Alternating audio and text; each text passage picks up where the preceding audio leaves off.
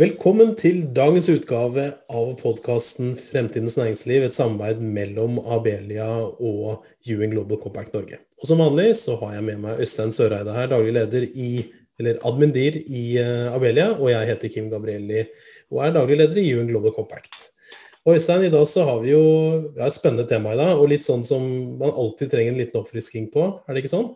Jo, vi har et spennende tema, sikkert også litt vanskelig, selv om jeg tror det er mange meget oppegående lyttere av denne podcasten. Så når vi skal snakke om blockchain, som er dagens tema, så trenger vi nok å få en litt innføring, og det skal vi straks få. Og vi har jo da med oss to veldig interessante gjester til å være med og belyse dette temaet.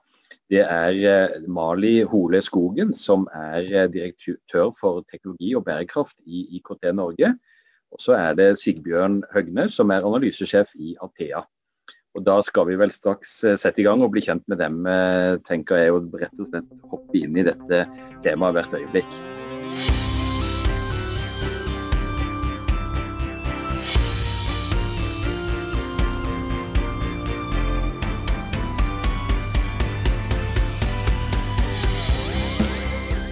Ja, Øystein, da er vi skikkelig i gang i podcasten i dag. Jeg lurer på om vi skal begynne med deg, Sigbjørn. Du er jo som sagt analysesjef i Atea. Kan du ikke veldig kort plassere Atea for lytterne og si to ord om din rolle i virksomheten? Ja, takk. Først takk for at jeg fikk lov å komme til denne podcasten. Gleder meg til å komme hit. Jobber som sagt i Atea, som er et IT-selskap, kjent for å tilby teknisk infrastruktur til norske og nordiske virksomheter. Men det er jo sånn at Atea leverer ikke bare infrastruktur, men vi skaper også verdi på den infrastrukturen som vi leverer. Sånn at når servere og skytjenester og alt utstyr til hjemmekontor og nettverk er på plass, så fortsetter vi verdiskapningen hos kundene ved å lage gode løsninger på de dataene som strømmer gjennom løsningene til kunden, for eksempel. Veldig bra. Og så har vi med oss Mali Hole Skogen. Som sagt er du ansvarlig for teknologi og bærekraft i IKT Norge. Kort om IKT Norge. Det er nok kjent for de fleste, men vi vil gjerne ha den repetisjonen allikevel. Helt kort så er IKT Norge bransjeforeningen for teknologi- og IT-selskapene i Norge. Vi har ca. 450 medlemmer, stort og smått. Dekker alt innenfor e-helse, læringsteknologi, finansteknologi, telekom, bærekraft osv. Jeg er ansatt for å bygge en bærekraftsatsning for disse bedriftene, og begynte i jobben oktober 2019. Det er jo en spennende utfordring, og bærekraft er jo en av fellesnevnerne for det vi snakker mye om i podcasten Fremtidens Næringsliv. Kim? Ja, vi pleier jo vel å spørre dem også om hva som driver dem, er det ikke sånn, Øystein? Vi pleier også å høre hvorfor sitter dere der dere gjør i dag. Så Sigbjørn, har du lyst til å rett og slett, hvorfor er du opptatt av bærekraft og den jobben du gjør?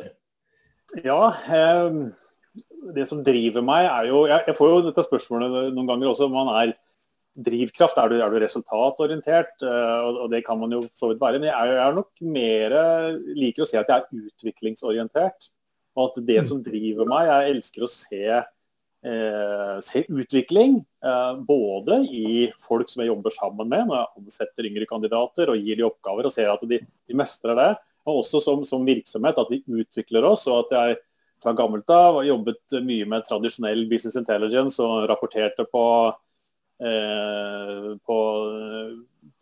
historiske data, mens i dag så ser vi den utviklingen som er, at vi kan predikere på en annen måte, vi kan bruke dataene mye mer til å forutsi ting, vi kan være mye mer ambisiøse, og den utviklingen der, den motiverer meg veldig da. Ja, hvordan er det hos deg, Mali? Bærekraftsjef, du må jo være opptatt av å bedrive bærekraft?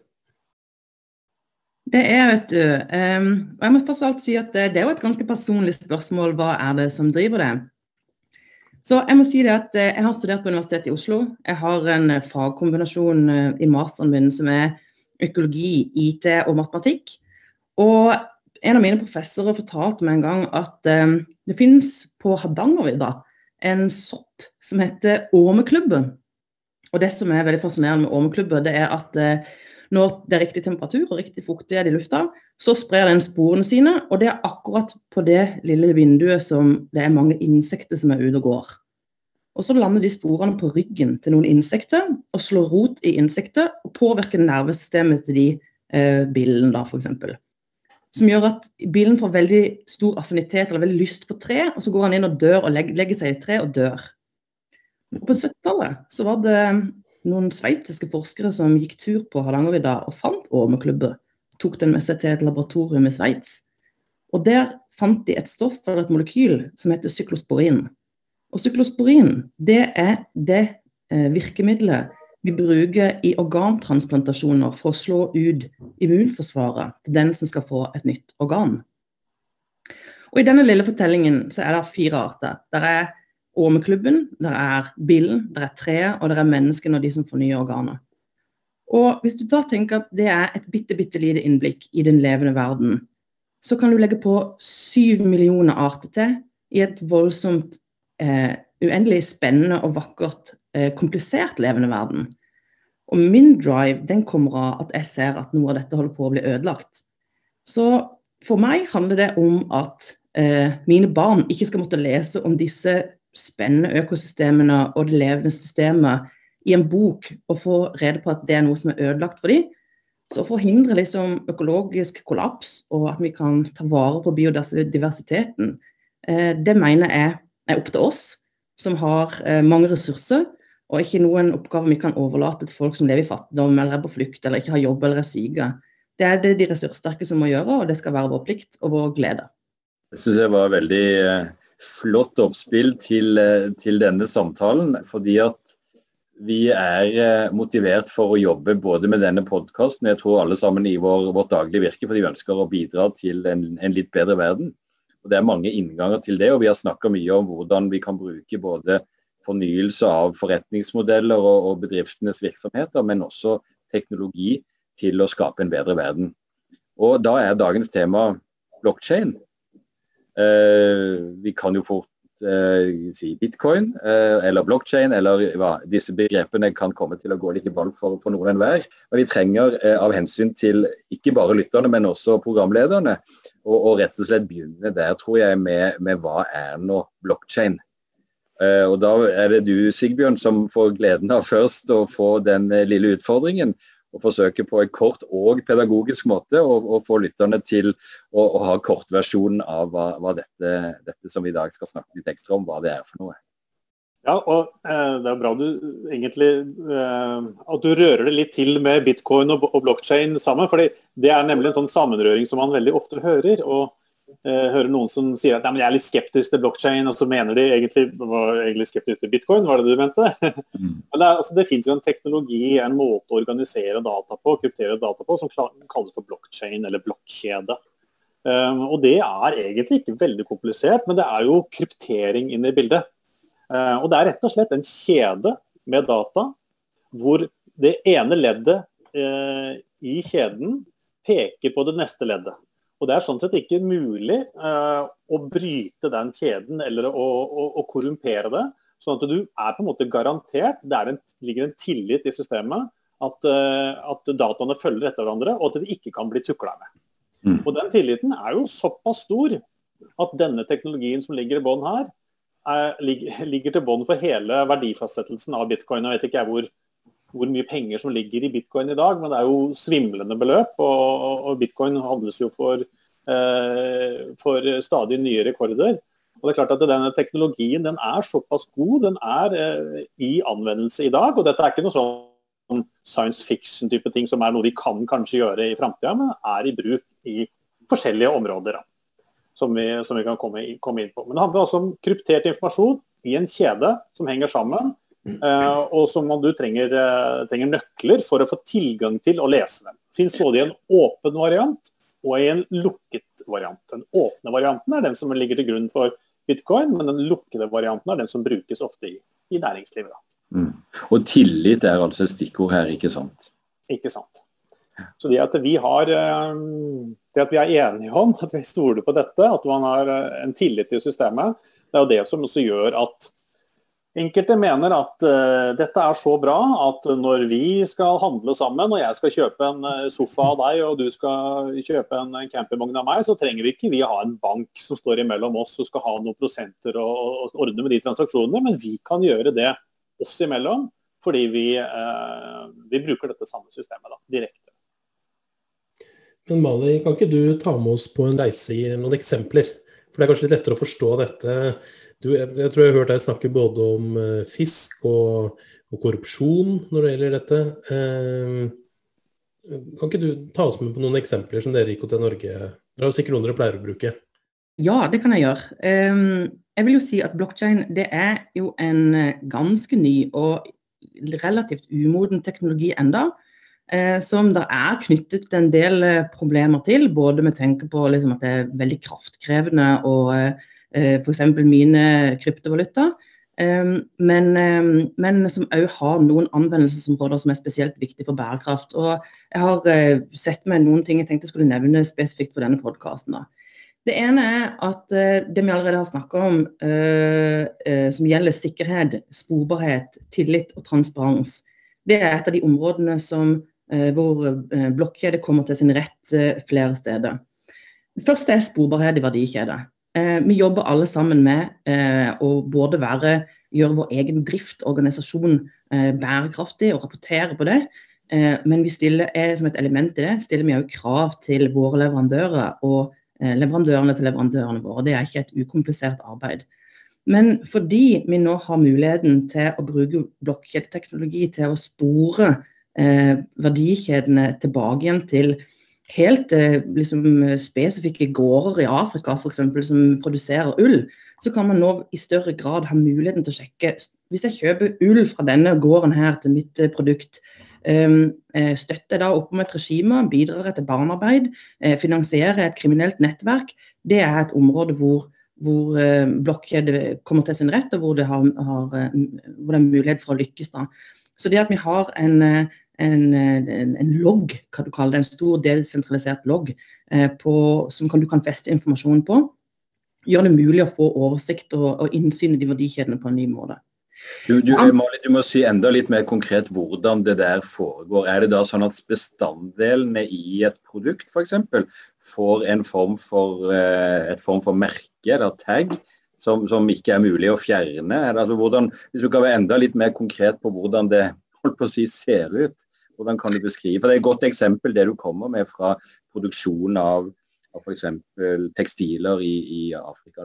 Ja, jeg tenker at alle som har forsøkt å finne ut hvor leverandørene til leverandørene sine får sine, hva skal jeg si,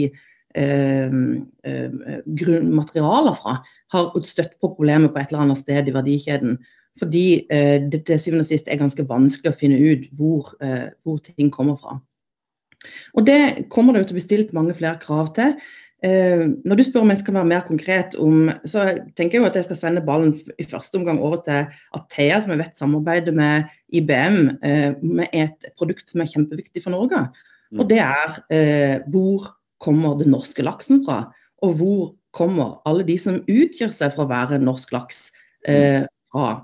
Så for å sertifisere opphavet til for eksempel fisk, eller i vår bransje IT, så det jo snakk om mye, altså alle disse stoffene som inngår i elektronikk, hvor mange sjeldne og svært dyre, og hvor det knyttet store bærekraftsproblemer med for eksempel gruveindustrien, så det mulig å merke disse produktene, og merke verdikjedene, eller få innsyn i verdikjedene på en helt annen måte enn før. Men la oss sende den utfordringen til Sigbjørn. Det kanskje på mange måter godt å ta det helt hjem også, dette med norsk havbruksnæring og laks. Det kan vi i hvert fall forholde oss til, Sigbjørn. Så vi har jo i en tid nå jobbet sammen med havbruksnæringen i Norge, og gjort en avtale med sjømatbedriftene, som et bransjeorgan her. Så vi har en løsning som bygger på IBMs Food Trust-teknologi, som blockchain. Og her jo selvfølgelig ideen det at de produsentene som mener de gjør ting bra, som har god kontroll på hvordan de produserer, at de gjør det på en bærekraftig måte, at de bruker bærekraftig fôr, at de har transportert fisken så lite som mulig, at de skal kunne dokumentere det på en måte, sånn at når vi går i butikken og skal kjøpe, så kan vi gjøre kloke valg. Så de gode produsentene, de er jo villige til å bruke penger på å investere i løsninger som gjør at vi forbrukerne kan velge det produktet som har hatt den reisen som vi er komfortable med, som inneholder de produktene som vi er for komfortable med. Og dette er jo det vi gjør da, sammen med for eksempel Kvarøy Fiskeoppdrett, som er en av de første som vi har jobbet med, som er en veldig god produsent, og selvfølgelig ønsker best mulig betalt for sine produkter, og tenker at det er en høyere betalingsvillighet hos de forbrukerne som kan gjøre kloke valg. Og jeg må huske på at havbruksnæringen i Norge er underlagt en mengde krav om dokumentasjon, og at de må drive på spesifikke måter, og hva er det fôret inneholder, og hvor mye fôrer du, og hvordan ser det ut rundt mærene, og så videre. Det er jo enorme mengder informasjon og data i produksjonskjeden av laks. Og denne informasjonen, den har jo en verdi. Særlig for de produsentene som er bra, som gjør dette på en god måte, så dokumenterer jo nemlig disse dataene en trygg måte å produsere mat på. Det er en bra måte å få ut mat på. Og det tenker jeg at når jeg snakker med mine døtre hjemme på 17 og 19 år, så hører jo jeg at det finnes jo selvfølgelig en betalingsvillighet for det.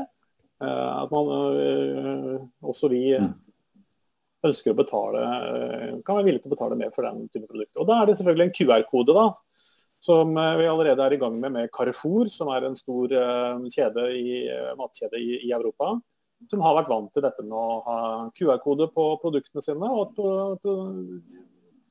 konsumentene kan skanne dette ute i butikk og gjøre kloke valg, og se hvor er det denne laksen kom fra, og hvilken temperaturen har den hatt, for eksempel. Det er jo altså interessant, fordi Carrefour er jo en av verdens største klesmerker. Det visste dere kanskje ikke, men de er virkelig store på klær. Og det er jo også interessant da, ikke sant, med tanke på vi kjenner jo tekstilsektoren, som jo ofte ble løftet som et dårlig eksempel, som kanskje har gjort mye mer enn mange andre sektorer likevel. Det jeg lurer litt på altså det har jo kommet et forslag om en etikkinformasjonslov i Norge, som jo kom fra et utvalg som så på den. Og der blir det enda større krav da, så jeg synes det er spennende, ikke sant? Nå snakker vi om ett område her, men det er jo mange områder hvor dette med forbrukerinformasjon blir viktigere og viktigere. Altså fra før har vi miljøinformasjonsloven, som vi da stiller krav til det. Og det er grunnene til at det har kommet så langt med at man ikke vil bruke palmeolje i Norge, er blant annet en lov hvor man kunne stille krav til informasjon fra selskapene.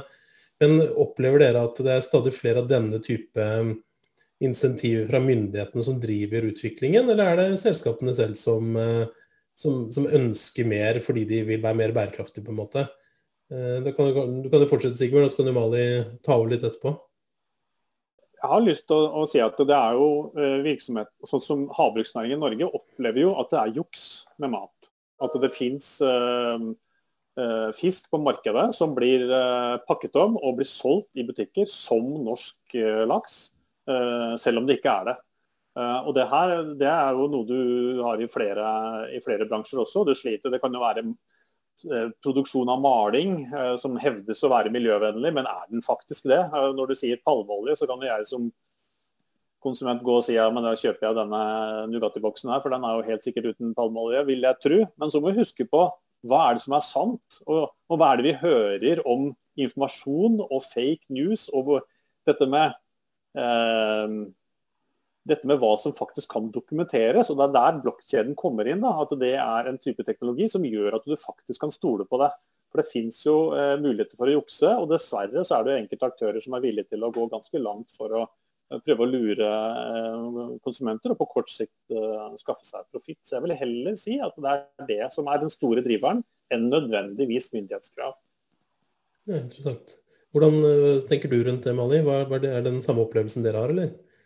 Ja, jeg må si at her er jeg helt enig med Athea, og i tillegg så i noen deler av verden så er blokkjede et instrument for å kanskje til og med bekjempe korrupte regimer og myndigheter som ikke fungerer, eller offentlige institusjoner som er utsatt for korrupsjonen. Jeg skal begynne med å si at IKT Norge gjennomførte en undersøkelse før jul blant våre medlemmer, der vi spurte hva er de viktigste områdene for at dere skal kunne produsere bærekraftig teknologi og digitale tjenester som energioptimalisering for eksempel. Og 92% av våre medlemmer svarte på den undersøkelsen at sikkerhet i digitale systemer er det mest avgjørende området for å oppnå det. Og det tror jeg handler om at hvis du kan digitalisere industrien, du kan lage smarte byer, du kan rulle ut 5G og vi har hele IoT-revolusjonen som kommer, men hvis ikke du stoler på teknologien og har tillit til den, så spiller det ikke noen rolle hva vi gjør hvordan vi bruker teknologi for å oppnå bærekraft. Et eksempel på det er faktisk kryptovaluta som har et forferdelig rykte til å finansiere dark web og kriminelle nettverk og sånne ting. Kanskje i noen grad litt overdrevent. Et eksempel er den voldsomme inflasjonen som har vært i diktaturet i Venezuela. Der har inflasjonen stiget med over 1 million %. Så lokalvaluta har omtrent ingen verdi. Derfor så har de blitt drevet inn til å investere i kryptovaluta som ikke er utsatt for den samme type regulering eller devaluering som den nasjonale valutaen har. Så at når det blir tilstrekkelig ubalanse i offentlige myndigheter, så kan blokkjedeteknologi være med å lage transparente systemer, både når det gjelder innkjøp, når det gjelder valuta, når det gjelder tilliten befolkningen har til myndighetene, sånn at det finnes måter å på en måte demokratisere eller avskaffe eller undergrave diktaturer på som bruker korrupsjon som virkemiddel ved å bruke blokkjede eller kryptovaluta. Det er jo et veldig interessant eksempel også på hvordan det kan på den måten spille en rolle i å øke tillit og på en måte rette opp systemer som har blitt korrupte eller som har på en måte forfeilet. Men da jeg forberedte meg litt til denne samtalen, så fikk jeg et sitat eller et funn fra en professor Elliot ved Queen's University i Belfast, som faktisk sier, og da apropos det å ta denne problemstillingen hjem til oss, sier at nesten 20%, altså 1 av 5 matprodukter jukset med. Og da snakker han ikke om langt unna, men også i Europa, ja faktisk i Norge. Hva skal vi si om det?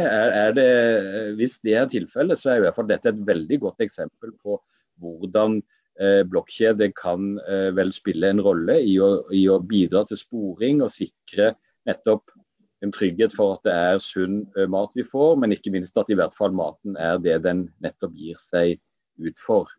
Sigbjørn, jeg vet ikke om du har noen flere refleksjoner knyttet til nettopp av de mulighetene og den verdien som ligger i å bruke dette, for eksempel også da til sporing av mat, som vi allerede har vært litt inne på.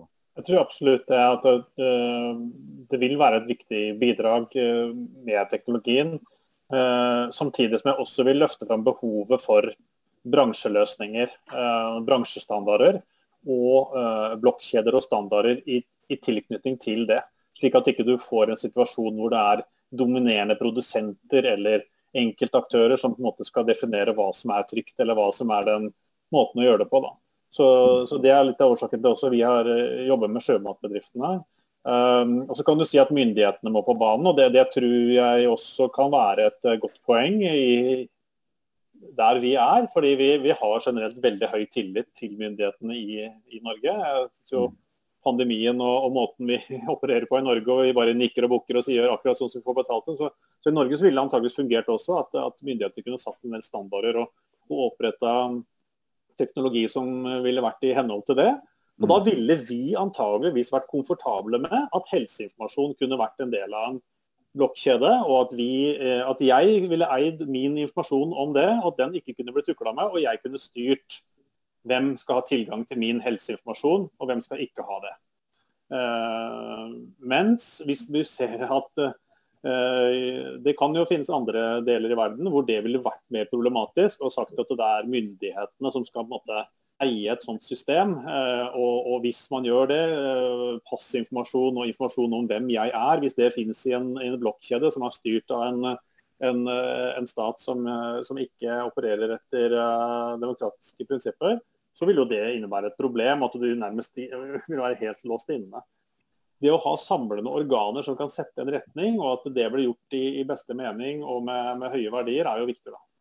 Dette synes jeg som liksom litt sånn FN-stemme inn i det her, så liksom, hva for dette er et område som mitt inntrykk er, uten at jeg egentlig kan så veldig mye om dette, må være helt ærlig, er jo at det er lite internasjonale konvensjoner på dette området. Så er det jo som du sier at det er ikke sikkert at statlige konvensjoner på en måte løser dette, for du må i tillegg ha bransjestandarder, men sånn er det jo allerede på veldig mange områder, hvor i noen tilfeller er det de statlige samarbeidene som regler det, andre områder er det utelukkende bransjestandarder på en måte. Så hvordan er det store bildet her? Jeg vet ikke hvem av dere som føler seg mest komfortabel, men er det sånn at staten Norge eller norsk utenriksdepartement kunne gått foran og sagt at her trenger vi faktisk en internasjonal avtale? Så vi har sett liksom tendenser til om det er fra skipsvraking, ikke sant? Det er kommet nye konvensjoner og nye standarder for nå i den senere tid, bare de siste årene på en måte. Men dette her er jo også et sånt område hvor min opplevelse er at det er fortsatt veldig lite som er gjort da, på det internasjonale rammeverket. Kim, jeg tror at du treffer egentlig hodet på spiggeren litt når du sier at det er lite som er gjort på dette området. Jeg tror det skyldes at teknologien er omdiskutert og litt umoden da. Hvis man skulle liksom ha en generell diskusjon om hvilke nye teknologier er mest effektive for å oppnå bærekraft, så er ikke blokkjede den lavt hengende frukten å velge først og fremst. Det er betydelige utfordringer med å bruke blokkjedeteknologi. For eksempel er det umulig å slette persondata. Det er ikke forenlig med GDPR-regimet i Europa. Det krever enormt mye energi å bruke eller lagre og prosessere data i datasentrene, som ikke, så lenge ikke alle datasentrene i verden på en måte går på ren kraft, så er det betydelige liksom, klimafotavtrykk med denne typen teknologi. Og den er komplisert på flere områder, og jeg må si at jeg er litt glad for at du sier at det ikke finnes forferdelig mye regulering på dette området internasjonalt akkurat nå, for vi har sett at en del, for eksempel World Economic Forum har satset veldig, veldig sterkt på dette, og det er litt farlig at sånne type teknologi blir en hype med en gang. Så jeg tror at det er lurt å være liksom edruelig i at blokkjede er en teknologi som har sin rett på noen deler, spesielt knyttet til sikkerhet, spesielt knyttet til områder hvor ting og regimer, stater eller systemer der ingen stoler på hverandre, har en stor fordel sammenlignet med andre steder, fordi du ikke kan slette data, fordi alt kan på en måte spores tilbake igjen på sett og vis. Men jeg tror det er prematurt å tenke at stater bør regulere dette sånn som det ser ut nå. Vi vil ikke slippe det helt før jeg sender ballen videre, Øystein. Fordi dette er jo den samme problemstillingen, eller ikke den samme, men lignende problemstilling som regulering for eksempel av skatteparadiser, hvor det har vært ingen har hatt lyst til å ta i det på en måte, og så forsvinner noe inn, og så vet man ikke helt hva som kommer ut. Altså litt sånn, alt som går inn er som en type svart hull. Men nå er det jo hele tiden sånn at politikere likevel prøver å komme med noen forslag til hvordan det kan reguleres med, da for eksempel en global åpenhetskonvensjon er jo en sånn eksempel når det gjelder skatt på en måte. Så det har vært interessant å høre hva er løsningen, hvis dere har noen ideer om det, hva er løsningene på den problemstillingen? Altså, det finnes ikke noen enkeltløsninger, men det er helt riktig at man kan si at man ikke vil ha for stor utbredelse på en måte, men samtidig så må det finnes noen mekanismer hvor man kan positivt kontrollere det også kanskje, i en sånn, eller hva tenker du, Sigmund? Jeg vil jo si at tanken om at en stat eier informasjonen om meg, er jo litt gammeldags og fremmed. Og en moderne måte å tenke på er at jeg eier mine data, og det er jeg som skal kunne styre hvor de er hen. Så det er bra. Og den distribuerte tillitstankegangen da, som er en sånn positiv greie med blokkjede, det tror jeg kommer til å inspirere oss veldig. Nå har vi et pass, vi har et fysisk pass som vi kan holde i hånda, og som kan gjøre at vi kan reise et eller annet sted, og det eier du, men det er lett å se for seg at den type informasjon egentlig ligger sentralt lagret, og det er digitalt, og hvis det er digitalt, hvor er det hen da? Har jeg det på mobilen? Hva hvis mobilen min blir stjert? Så hvordan har man tenkt å løse det? Om ikke det på en eller annen måte at det ligger en kryptert informasjon i en sky et eller annet sted som jeg har tilgang til. Det å gi all den informasjonen i hendene på en stat og si at jeg stoler på at dere håndterer dette for meg, og selv om vi krangler en dag og jeg blir opposisjons og så videre, så skal jeg få tak i den informasjonen. Det er ikke sikkert det skjer. Så tanken om en distribuert sak hvor hver enkelt får tilgang til sin informasjon og kan styre det, den liker jeg veldig godt. Hvis jeg kan spørre også deg, Sigbjørn, om dette med, kall det, vekstmuligheter, næringsmuligheter i Norge knyttet til blokkjede og denne teknologien. Vi vet at det jo mange aktører nå som ønsker å etablere en datasenterindustri i Norge, og mange aktører jo selvfølgelig i gang, og all vår dataaktivitet krever jo datasentre, for å si det sånn. Noen tenker at skyen, det et eller annet diffus der oppe, men alle som har vært i et datasenter vet at det veldig konkret og håndfast. Men da relatert til dette, så jo Mali innom at dette krever mye energi. Vi har reell kraft i Norge, og sånn sett godt posisjonert, men hva tenker du, dette noe som byr på forretningsmuligheter i Norge? Vi må jo finne andre ting å leve av etter hvert i dette landet. Hva ser du av muligheter her knyttet til denne teknologien? Ja, definitivt ønsker leverandørene velkommen til Norge. Og vi har gode forutsetninger vi har et stabilt klima, vi har relativt lite utfordringer med naturkatastrofer og jordskjelv og så videre. Så i tillegg så har vi tilgang på både vindkraft og vannkraft. Så jeg mener jo at forutsetningene ligger godt til rette. Vi har også åpne områder som vi kan hoste datasentre i. Så det finnes mye land tilgjengelig og gode muligheter. Så generelt sett veldig positiv til det. Jeg synes egentlig Norge har vært ganske passive til nå. Våre naboland har vel vært enda flinkere enn oss til å kalle til seg de mulighetene da. Ja, altså her bare føyer jeg meg inn i på en måte halleluja-koret for i forrige taler, altså. Først av alt, IKT Norge, datasenteraktørene i Norge, de ligger under, vi har en egen satsing på datasentre. Men hvis du skal se på at alle de store bankene i verden, og alle de store tech-gigantene i verden, alle sammen jobber med testing og utprøving av kryptovaluta, som krever enorme mengder kraft. Men all lagring og prosessering av data bør gjøres på ren kraft. Det udiskutabelt.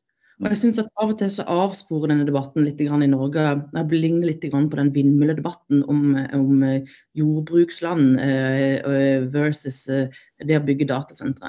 Men det enormt viktig at hvis vi skal digitalisere industrien i Norge, at vi skal skape smarte byer, at vi skal liksom være et foregangsland innenfor digitalisering, så blir vi nødt til å lage og prosessere data på ren kraft. Alternativet, hvis vi ikke bygger en datasenterindustri i Norge, det at vi leier denne tjenesten fra utlandet, som har en helt annen energimix enn det vi har i Norge. Og da tenker jeg ikke på liksom, opprinnelsesgarantier og den type ting. Vi har god tilgang på ren kraft i Norge. Så jeg tenker at her det viktig å holde tunga rett i munnen og si at når noen setter det på spissen og sier sånn, skal vi bruke den kongelige norske vannkraften til å bygge datasentre? Fra IKT Norge så det et rungende ja på det, og det handler om at all data som lagres og prosesseres skal gjøres så rent som overhodet mulig. Ja, Øystein, dette vel ikke dere helt fremmede for i Abelia? Nei, jeg tror Abelia og IKT Norge veldig på linje her, og så var det veldig nyttig og interessant å få Mali til å utdype dette litt, for jeg hørte ditt forrige innlegg litt i en annen retning, så det var greit å få avklare, men det klart at dette med å bruke ren kraft til denne type produksjon, det avgjørende. Og så det jo ingen tvil om at hele IKT-bransjen fremover nok må tåle et skarpere søkelys hva angår klimaavtrykk og hvordan kraft og energi brukes. Men det jo en del av dette bildet, som jeg også vet at våre medlemmer og bransjen her absolutt opptatt. Det gode nyheter, Øystein. Jeg mente ikke på noen måte å si at jeg skeptisk, men det La meg si det sånn da, det er noen gode grunner til at man skal tenke på kraft i forbindelse med mining av kryptovaluta. Det er ikke bare et marginalt større forbruk enn vanlig prosessering og lagring av data, det er massivt, og derfor en problemstilling skal håndteres. Det er aktuelt i dag, litt fordi at EUs nye taksonomi ikke på en måte tilgodeser vannkraft eller fornybar energi som kilde til å drive datasentre, men de måles på energieffektivisering. Og der har vi alle sammen noe å lære. Så hvis jeg kunne sagt liksom at blokkjede kan brukes til mye fornuftig, eller noe fornuftig innenfor bærekraft, så kan maskinlæring, som er liksom hoveddrivkraften for energioptimalisering av for eksempel datasentre, veldig, veldig, veldig aktuelt. Det er jo fristende å smette inn her at i Brasil har de også veldig mye vannkraft, så kanskje vi skal legge det dit, der hvor det er litt mer plass også enn vi har i Europa, men jeg er ikke sikkert jeg hadde fått med meg IKT Norge og Abelia på det. Vi må nok ha et møte om det først. Ja, da blir jeg med. Jeg blir med på møtet i hvert fall i Rio de Janeiro. Ja, vi tar det der. Så har vi en næring som også liker at dataene ikke er så langt unna også, så... Både helse og bank og finans av en eller annen grunn synes at det er trygt og godt at dataene ligger relativt nære. Ja, jeg tror sikkert noe poeng her, for at den geopolitiske situasjonen som vi står oppe i nå, den vet vi ikke hvordan den er om 10, 15, 20 år. Og Norge har både tilgang på ren kraft, vi kunne hatt mer spesialiserte forskningsinstitutt som spesialiserte seg på datasentre, men vi er økonomisk stabilt og geografisk stabilt, og et ettertraktet land, men Sigbjørn punkterte tidligere i dag at våre naboland har kanskje vært bedre til å organisere bransjen, og se for eksempel i Sverige så Northvolt, batteriprodusenten, i tett samarbeid med datasenterklyngen der oppe, fordi de ikke ser batteriproduksjon som isolert fra det å ha tilgang på å lagre og prosessere data. Så det er jo noe vi kunne tenkt på mer i Norge, at når vi skal utvikle vår kraftkrevende industri, at det ikke kan gjøres uten tilgang på lagring av data. Det er viktige poenger. Det er jo altså problemstillinger knyttet til datasenter kunne sikkert bli en egen podcast, Kim, for der er det også veldig mye annet tilliggende problematikk, og hvor selvfølgelig flere gode hensyn støter på hverandre, være seg jordvern og andre ting. Jeg må jo si det at jeg som da ikke er på en måte en representant for IT-bransjen, hvis dere alle tre er det på en eller annen måte, så har jeg jo litt lyst til å spørre dere da, hva tror dere som felles, hva er liksom det aller viktigste hvis man skulle valgt én ting? Det hadde vært spennende å høre om dere da faller ned på det samme, eller hva dere tror, helt på slutten her. Hvis dere skulle valgt noe i IKT-bransjen som absolutt må på plass, knyttet til bærekraft og teknologi da, kanskje. Så det har vært, jeg vet ikke om vil du begynne, Mali, og så Sigbjørn, og så kan jo Øystein, du få æren av det last famous words, eller hva det heter, Mali? Da blir det mine siste ord i denne podcasten, og da vil jeg først bare takk til Øystein og både Kim og Sigbjørn for at dere tar denne debatten, for den er viktig, og den er noe vi kommer til å stå i en stund fremover, tror jeg. Hvis jeg skal trekke frem et eksempel som er viktig for IT-bransjen, så vil jeg si at sirkulær økonomien er noe vi ikke har kommet så voldsomt inn på. Digitalisering av gruveindustrien er et uhyre viktig bærekraftsgrep der blokkjedeteknologi spiller en veldig sentral rolle. Med den digitale revolusjonen som vi står oppe i nå, så kommer verdens raskeste voksende avfallsstrøm av elektronisk avfall. Det er en strøm som vokser med over 2% i året. Den har for lengst passert 50 millioner tonn i året, og FN kaller det for en tsunami av e-avfall. Problemet er når vi skal digitalisere verden, det er at de metallene som inngår i elektronikk, vet vi at det kommer til å være en enorm etterspørsel i lang tid fremover. Vi vet at 15 av 30 grunnstoffer som inngår i mobiltelefoner er under et voldsomt press, og vi vet at det er rundt 22 grunnstoffer som det vil gå tomt i jordskorper for i løpet av de neste 50 årene.